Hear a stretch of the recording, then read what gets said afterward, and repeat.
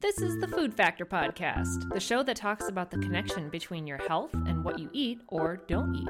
I'm your host, Stephanie Mahacek, clinical nutritionist, health coach, science nerd, perma student, and mother of 4.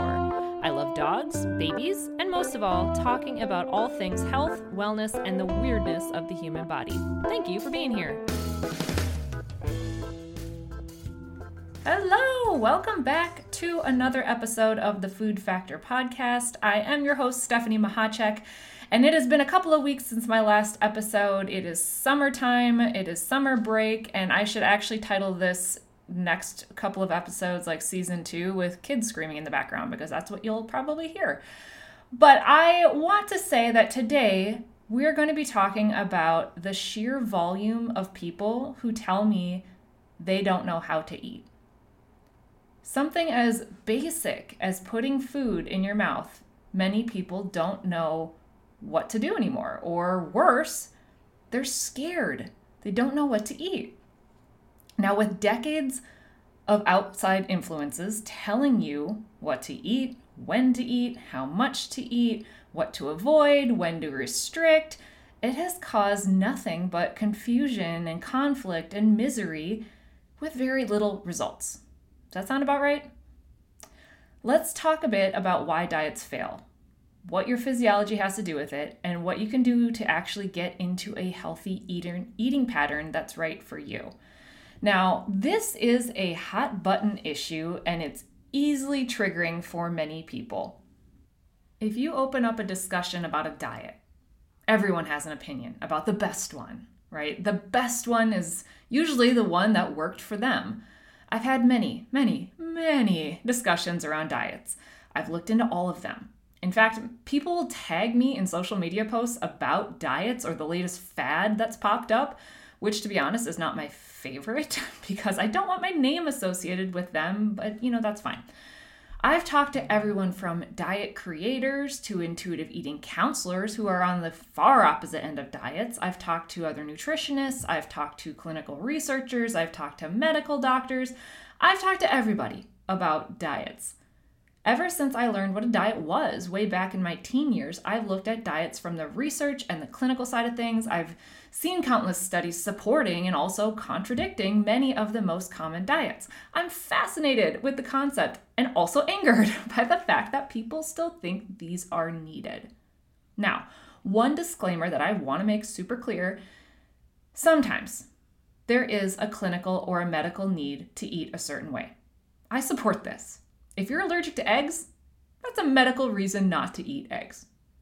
For the reason of weight loss, though, restricting food is never the answer. I know there will always be people who defend this. It's calories in versus calories out. Intermittent fasting is healthy. Eat less and move more is the key. Come on, you guys. We're not an algorithm. Last I checked, we weren't computers. We are a chemistry lab of enzymes, cells, molecules, electrical impulses, and bacteria. We are literally a walking bag of cells, just to paint a super simple picture. Now, according to Dr. Brian Walsh, who is a phenomenal professor, he's a naturopathic doctor, and he's a great mentor, cells need 3 things: energy, protection, and the right environment. Now, we will walk through this more in the next episode or a future episode, but for now, just kind of keep those 3 things in mind. So the first thing that I mentioned was energy. Cells need energy to function. How do cells get energy? Through nutrients.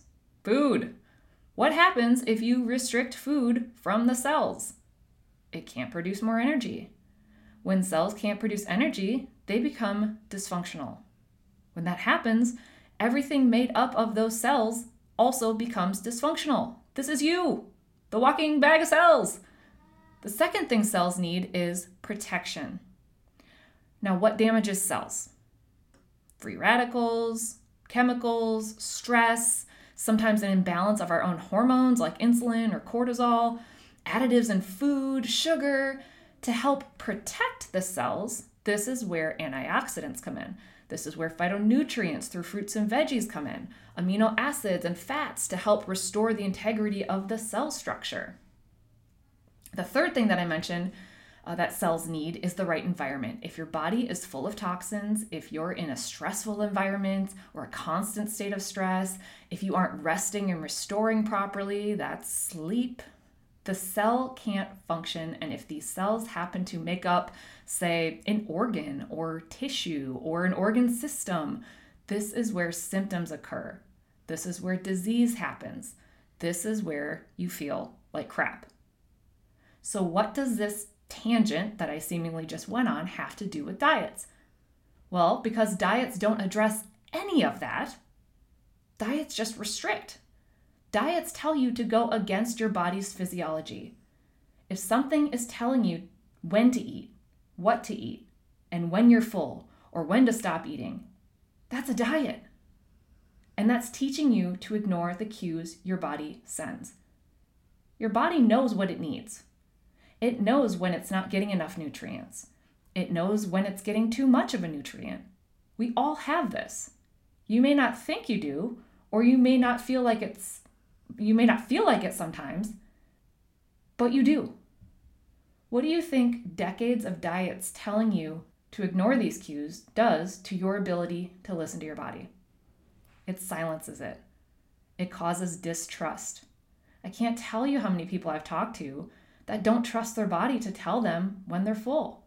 And that's incredibly sad to me. You deserve the freedom to know the best way to help support your body and make it thrive.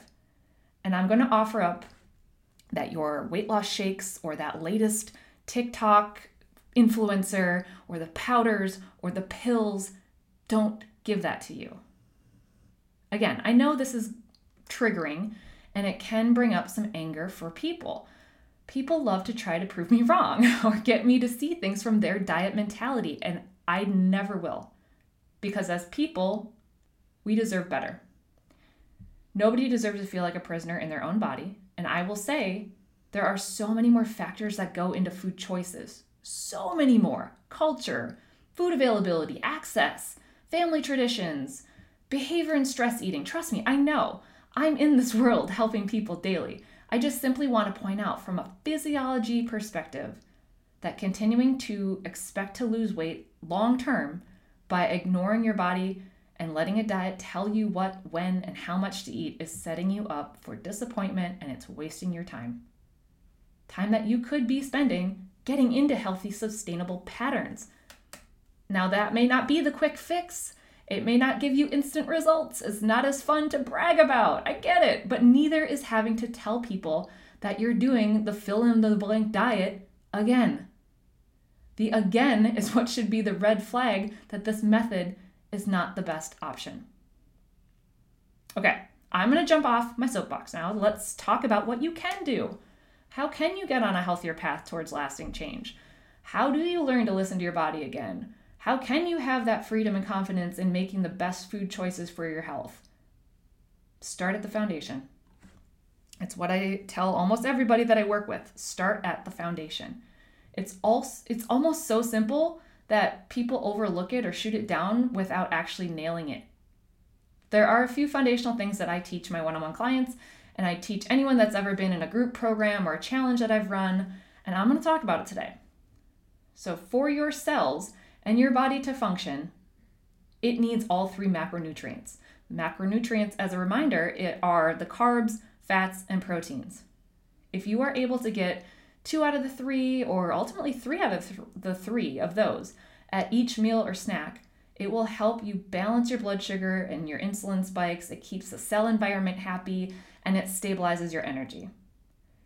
You also need to make sure you are adequately hydrated. Again, super basic. I know, drink your water. Get a glass every few hours, or depending on your activity and body size, you can carry a bottle with you wherever you go. It's basic, but that's the point. Are you doing it? It's foundational. These are the things we build upon. Another is eat your veggies. Eat your veggies.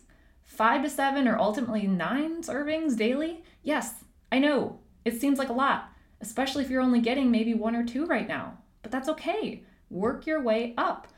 I have a million ideas on how to add veggie servings in if you need them. Some might be get 1 at each meal and 1 at each snack. Have a smoothie with a few servings in there crammed in. There's tons of smoothie options I've gone over before.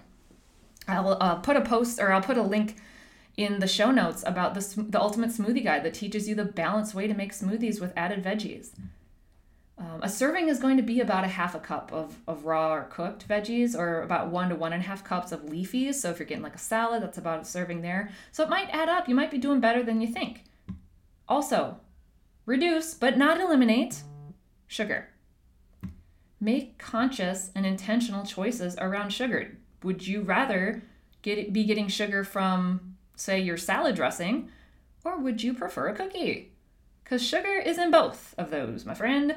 So start reading labels and find options with lower amounts of added sugar. And I don't want to get too far into sugar. I know we've talked about it in previous episodes, so I'll kind of stay off the sugar soapbox. But you don't have to eliminate it. Just be selective. If you're craving an M&M cookie from Subway, which are delicious, by the way, have it. But find the balance. Have an extra serving or two of veggies to help your body process the sugar. Or maybe skip that soda so it reduces the overall load in your system and keeps the cells in a better environment. There's a balance you can find with it. And the final foundational thing is movement. We all need to move. Our bodies are designed to move. Exercise, it helps circulation. It helps move the lymph and the fluid around. It helps with balance and strength and your overall mood. All of it helps. It doesn't need to be extreme though.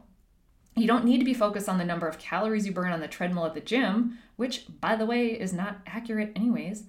Focus on the feeling you get. Focus on the fact that it's helping your body get stronger so you can do longer exercises down the road. You have better endurance and stamina.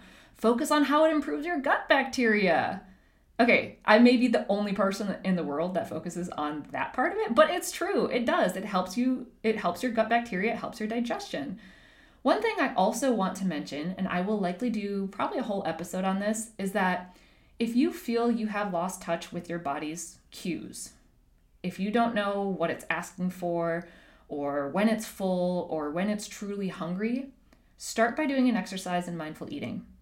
There's a bunch of exercises in mindful eating. Many times we aren't listening to our body because we are distracted while we eat, or we're rushing through a meal. I've been there. I have 4 kids. Sometimes they're chaotic and the meals are rushed. I get it. But the majority of the time is where this can be helpful. Try putting all screens away at the dinner table or the lunch table. If you work in front of a computer or at a desk and you eat lunch at your desk, don't. Get away from your computer. Actually take a lunch break. Sitting in a peaceful environment can also help. So if you are working in an office and there's like an outside area or a cafeteria or something like that, bring some headphones, listen to some relaxing music. If you're at home, then you can maybe find a corner of the house or a backyard or a patio or something like that you can sit and just be in a peaceful environment. Or you can start by focusing on slowing down when you eat. We are kind of guilty of this at some times where we are rushed, we're eating fast. One way to kind of do this and to be more intentional with it is to take a bite, put down the fork, chew slowly and swallow, and then pick it back up. I've also had people actually time their meals because they didn't know how fast they were eating. And they wanted to kind of get that understanding of where they were at. So they set a timer. And one person was actually shocked when she realized she was eating her entire dinner in less than 3 minutes. So maybe that's even where you start. Simply time your meals and see where you're at. So we went over a lot. What one thing are you going to take away and put into action?